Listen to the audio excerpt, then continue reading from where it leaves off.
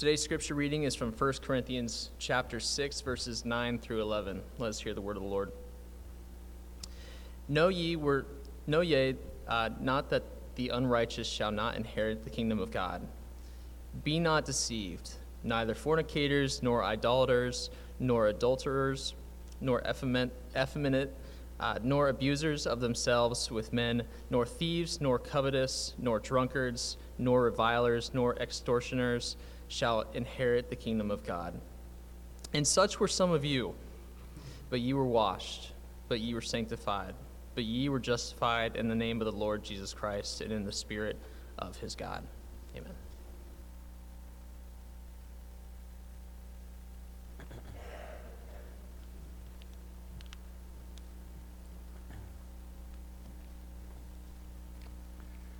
Good morning, church. Good to see everyone today. And I think I'm going to start with an apology to Barb Bankus. Last week I asked the question if anybody had ever been a slave, and evidently her hand went up, and I missed it. I believe it was later explained that she's been enslaved ever since you married Joe. Was that it? Yeah, so my apologies for that miscue. Today we're going to look at the idea of holiness and innocence. It's a lot. I may have bitten off more than I can chew for one lesson, but we'll see where we go with it. The idea of sanctification with what Zach read, that there's a mess of sins that are listed in 1 Corinthians 6. It's a nasty list, and if you think back to some previous lessons within the last couple of weeks, Paul used the language that we no longer do the things that we were ashamed of. The things that we used to do should bring the idea of shame to our minds because of what they represented, because of the entrenchment in sin that they were, and so we have this idea, this calling, this hope, this principle that is laid out for those that used to participate in that type of stuff. And again, we're going to look at it one more time as we embark upon this, because when we do, it reminds us of that darkness, of that walk without Christ, without the Spirit. And one of the things, as we've talked about the Holy Spirit, one of the things that Paul brings forth here is that through Christ and the Spirit, we can be sanctified as well as justified. And those are words that roll off the tongue.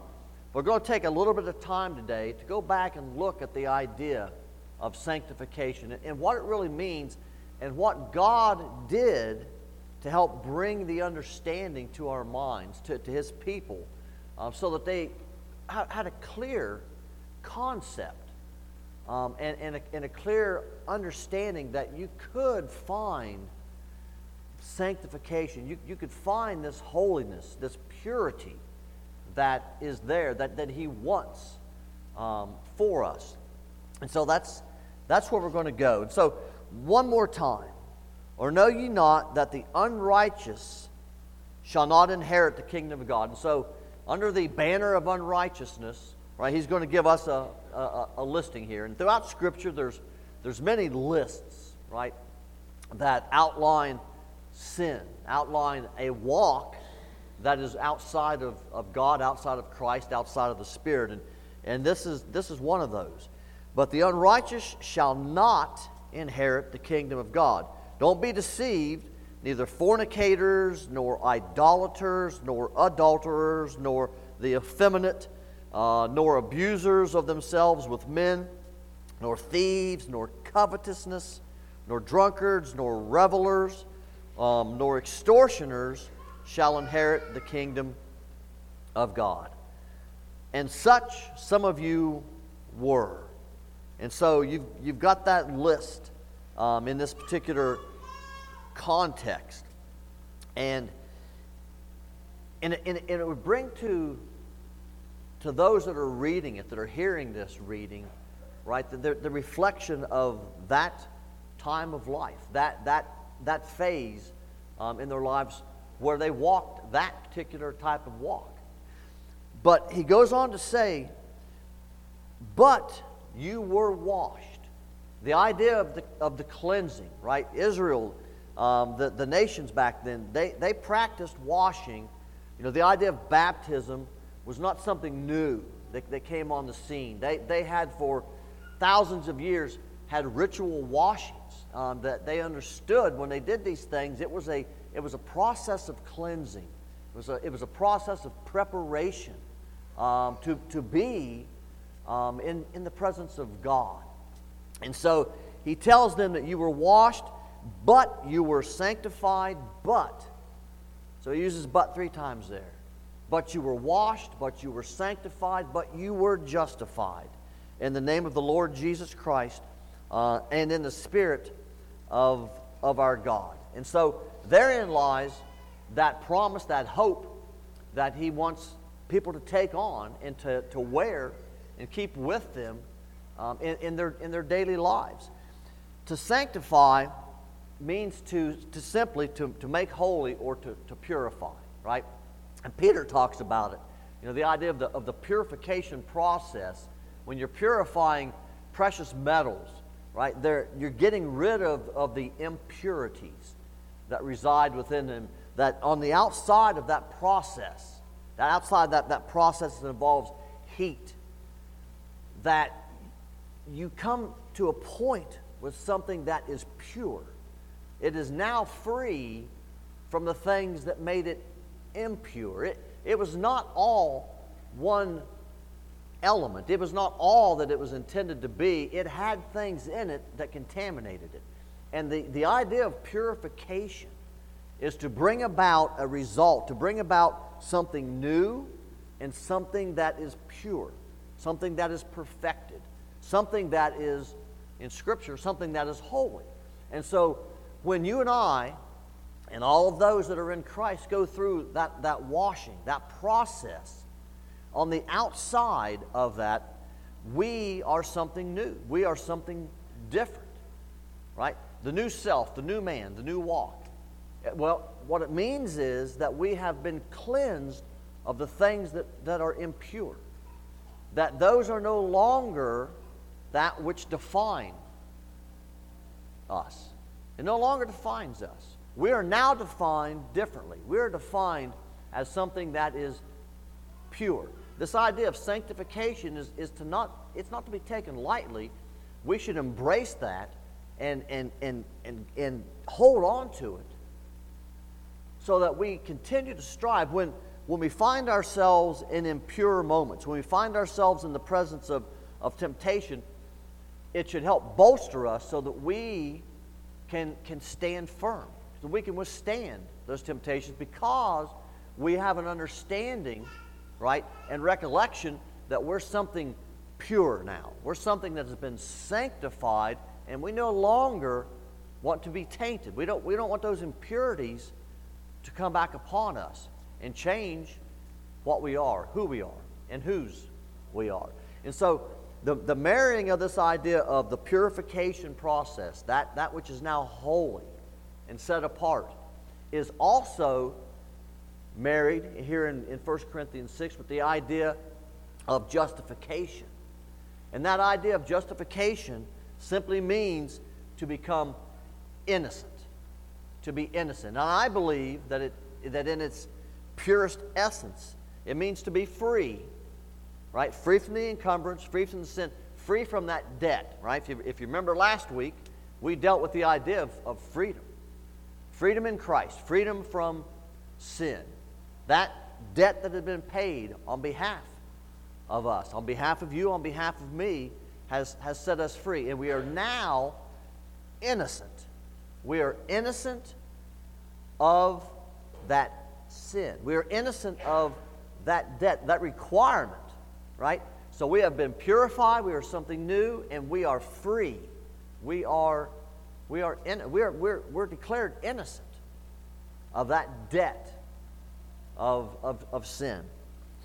So the idea of the sanctification, we're going to go back and look through some Old Testament scriptures, and I'm going to keep an eye on things, because this, again, it is a lofty subject, but we should come out of it with that better understanding of who we are and what has been done for us. And so, in the beginning, right, when you go back and look at this idea of sanctification, it didn't just show up in Romans. It didn't just show up in the New Testament.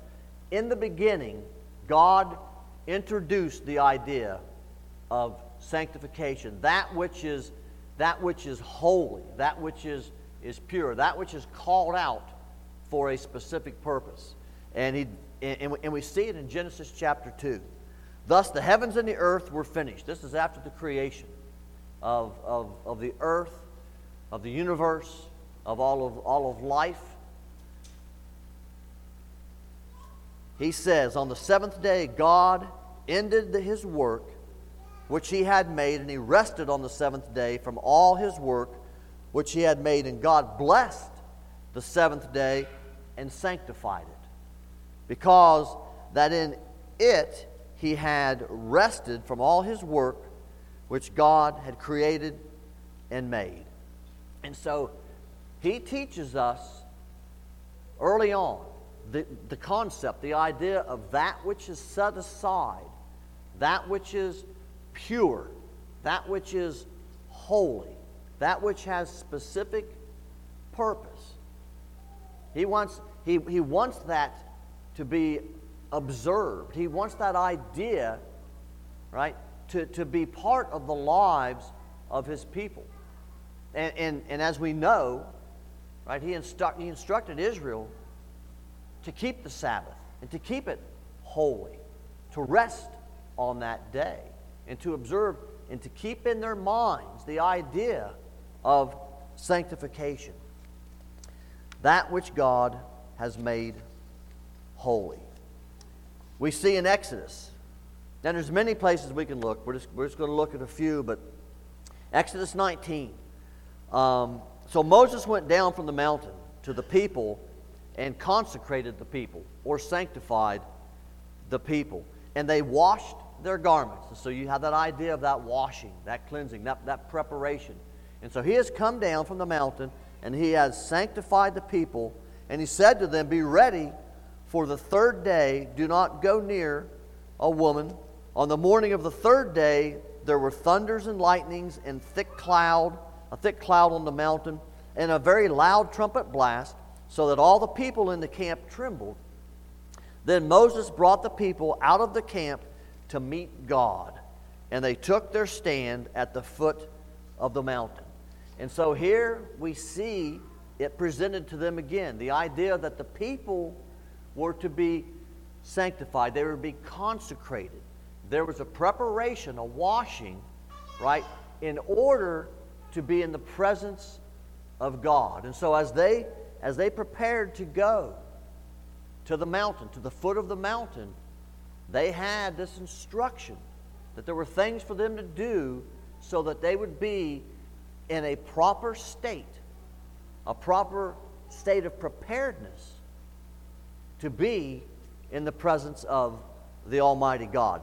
Leviticus chapter 8. Moses took the anointing oil, and we're going to see it over and over again, right? In all the aspects of everything that they do in their lives and in their worship structure, this idea of sanctification is embedded, it is intertwined in all aspects of their walk. Moses took the anointing oil and anointed the tabernacle and all that was therein, and sanctified them, right? Separated them, made them holy. Specific purposes for a relationship with God.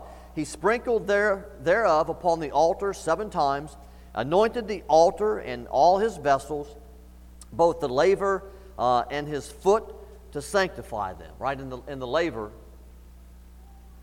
a way of reminder is that brass container, that brass pot that would reflect a person's image and would hold water for cleansing, for washing. And so everything was sanctified for them, to sanctify them. He poured of the anointing oil upon Aaron's head. He anointed him to sanctify Aaron. So all aspects of the tabernacle is being sanctified. The vessels, the lavers, his feet, Aaron, sanctifying everything. And Moses brought Aaron's sons, put coats upon them, girded them with girdles, put bonnets upon them, as the Lord had commanded Moses.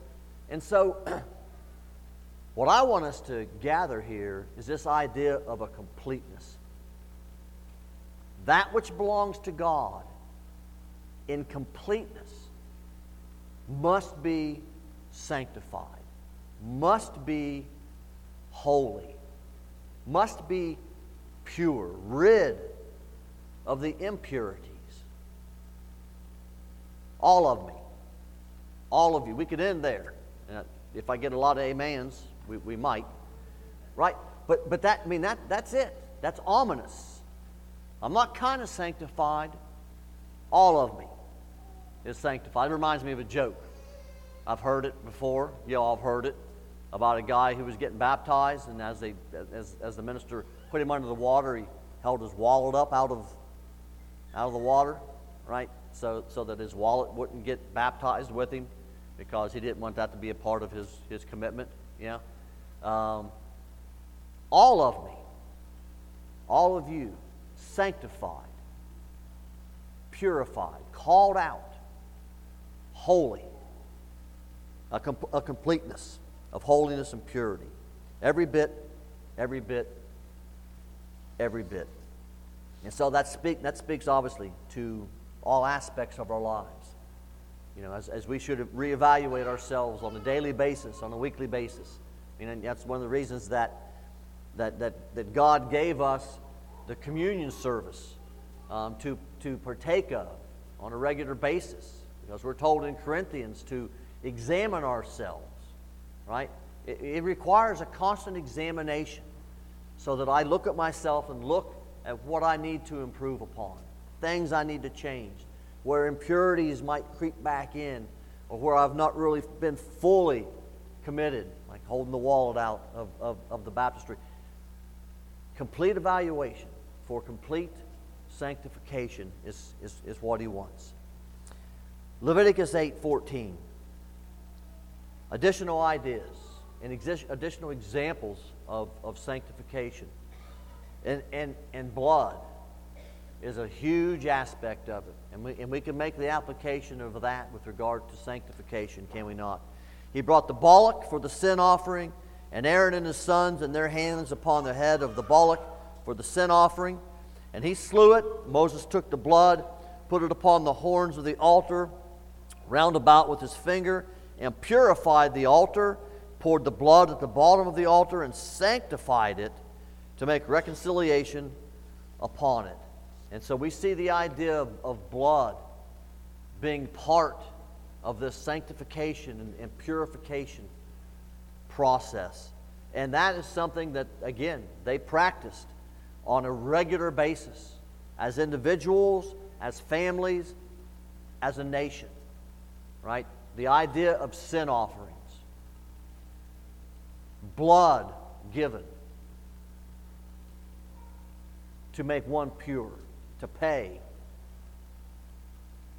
to give that freedom, that purity, that holiness. It requires blood. Romans. We spent a lot of time in Romans here over the last couple of weeks. Here you see him again with the thread of sanctification, purity, right? When you hear the word sanctify, think of the synonyms: purity, holiness, set apart. I myself am satisfied about you, my brothers, that you yourselves are full of goodness, filled with all knowledge, and able to instruct one another.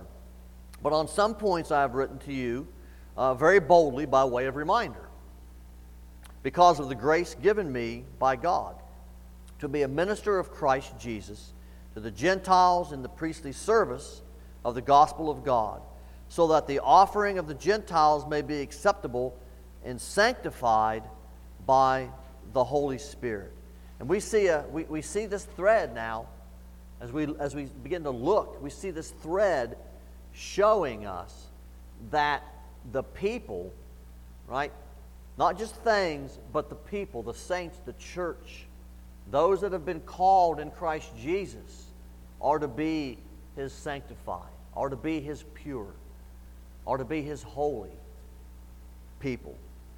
Paul called by the will of God to be an apostle of Christ Jesus, and our brother Sosthenes to the church, right?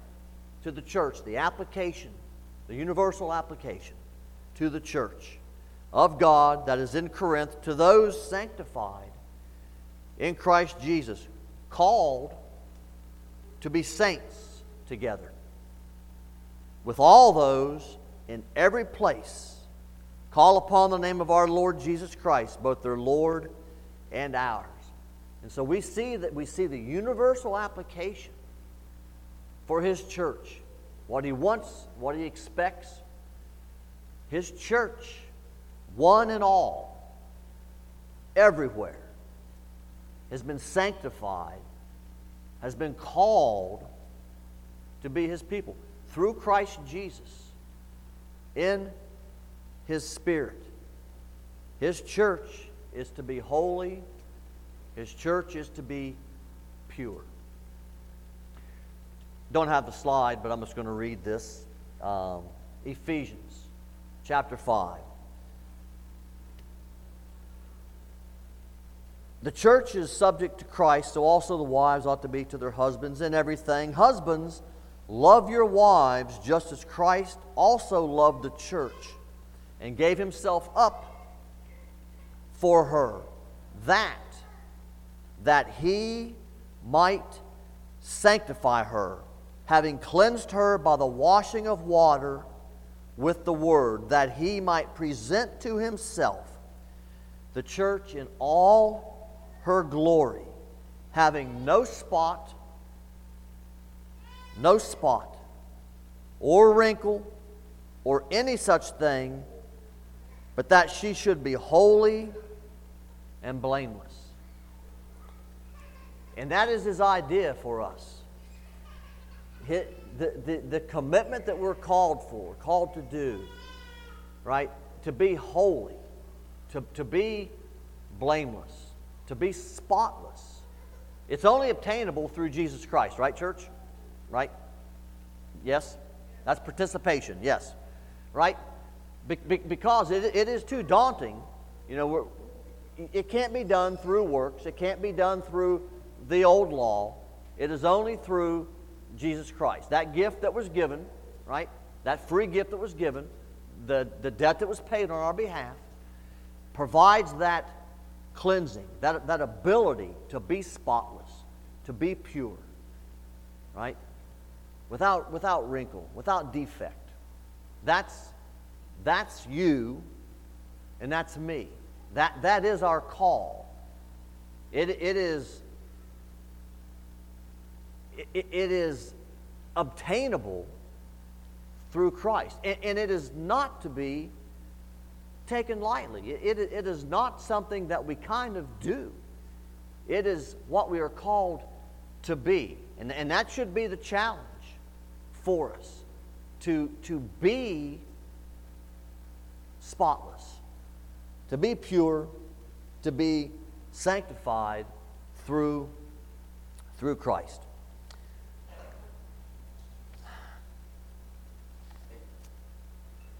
Hebrews, and then we'll take a couple of minutes and look at the tag team portion of this, the idea of innocence.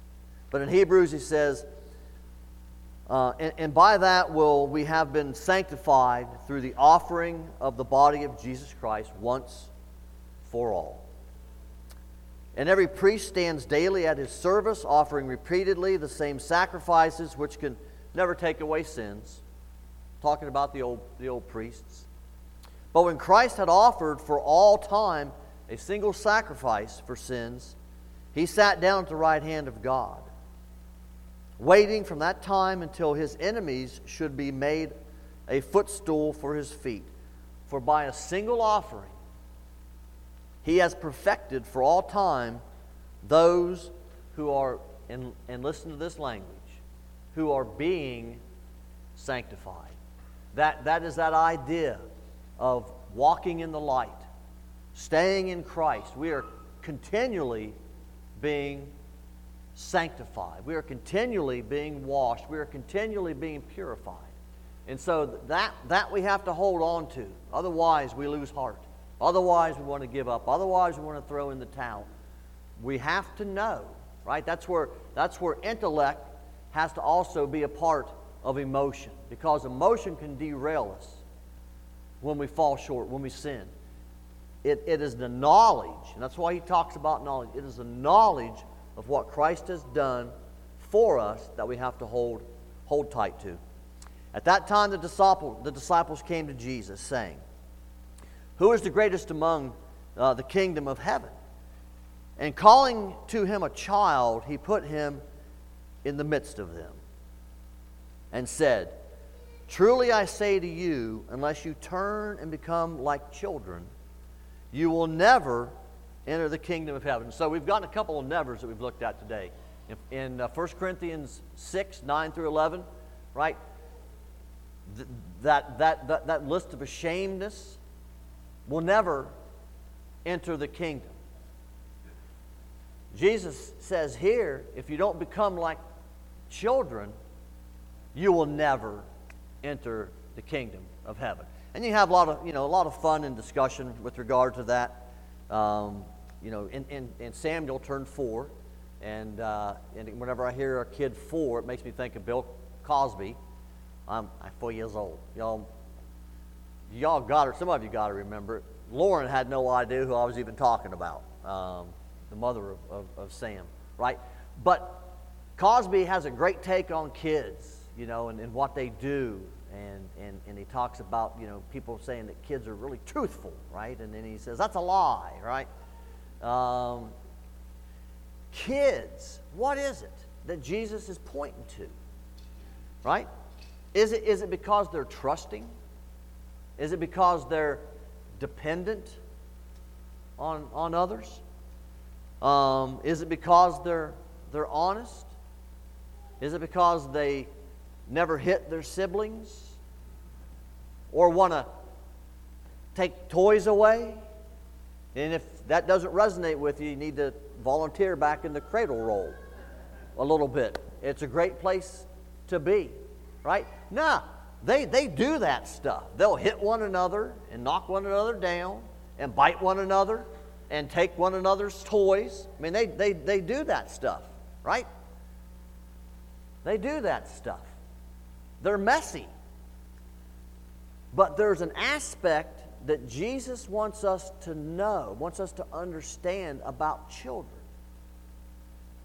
that we need to take on in our lives, that we need to possess, that we need to grasp and grip. And what I believe it is this idea of justification, innocence. That word means to free and to be innocent. Well, innocent of what? Innocent of not taking Ren's toys, right? Innocent of not biting another one? No. I believe that it is an innocence of sin. Children do not have upon their heads the guilt and the blame of sin. And Jesus wants us to be that. Because if we don't take on that which makes us innocent, which is the justification, then we cannot enter the kingdom. If we have the sin debt upon our shoulders, upon our head, we cannot enter the kingdom. We have to accept first that sanctification and then that justification, that freeness that He gives us through Jesus Christ. That which was provided, right, through Christ's sin offering, right? That continual cleansing that He provides, that He offers to us. And so when He says, be like children, He wants us to understand that we are to be free from that sin debt. He wants us to be. He gave His only begotten Son for that specific purpose, so that we could be reconciled to Him, so that we could be free from that sin debt, so that we could once again, like Adam and Eve were in the very, very beginning, they were innocent. They were innocent until they took upon themselves sin and that sin debt. And He wants us to be in that position and in that place once again. Innocence. For by works of the law, no human being will be justified in His sight. Can't get there yourselves, is what He's saying. No works within the law can justify you. Only thing that can justify you, only thing that can free you, that can make you innocent, is Christ. But now the righteousness of God has been manifested apart from the law. It's been shown. Other than the law, it's been shown, and it was shown through Christ. Although the law and the prophets bear witness to it, the righteousness of God through faith in Jesus Christ for all who believe. For there's no distinction, for all have sinned and fall short, not fallen, fall short of the glory of God, and are justified, freed by His grace as a gift. There's that free gift through the redemption that is in Christ Jesus, whom God put forward as a propitiation. That's that big word, right? That one-sided offering, what He and only He could do. That propitiation by blood to be received by faith. This was to show God's righteousness, because in His divine forbearance He had passed over former sins.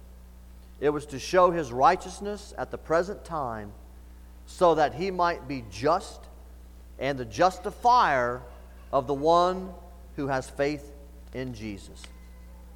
Then what becomes of our boasting? It is excluded by what kind of law? By a law of works?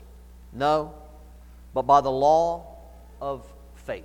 That faith in what Christ did for us. For we hold that one is justified by faith apart from the works of law.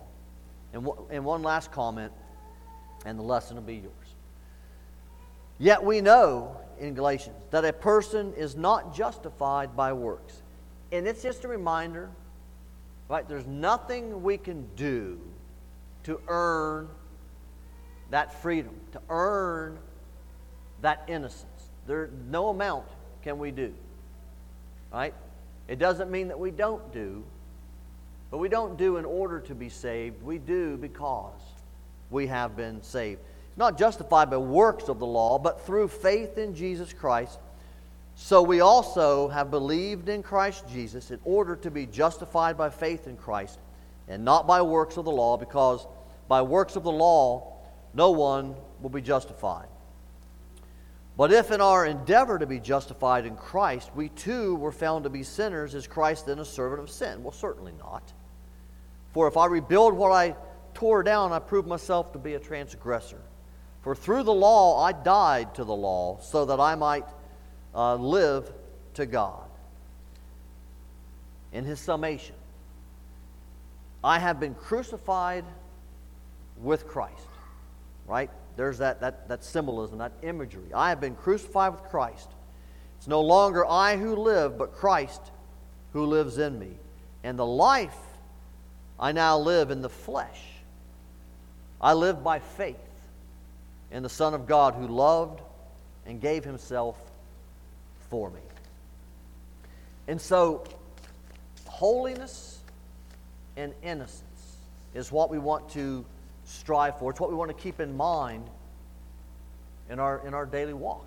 We want to embrace the idea that we have been purified. We want to remember and not do the things that are shameful, that we'd be ashamed of. Right? Everybody's got shame in their life. But we have been purified from that, and we need to hold to that. We've been created as a bride, spotless and clean without the impurities, so that we can be free, so that we can once again, right, enjoy and live and walk in that innocence, right, without having that sin guilt, that sin payment. It's been done. And so, church, that's the way we need to go forth. That's what we need to keep in mind. That's what we need to remember on a daily basis, on a weekly basis, that we need to strive, right, for that sanctification and that purification. If you've never been sanctified through Christ, never been justified, never been washed in the waters of baptism, we would always encourage you to do that. If there's any other need that you might have, we would invite you to come while we stand and Robin leads us in song.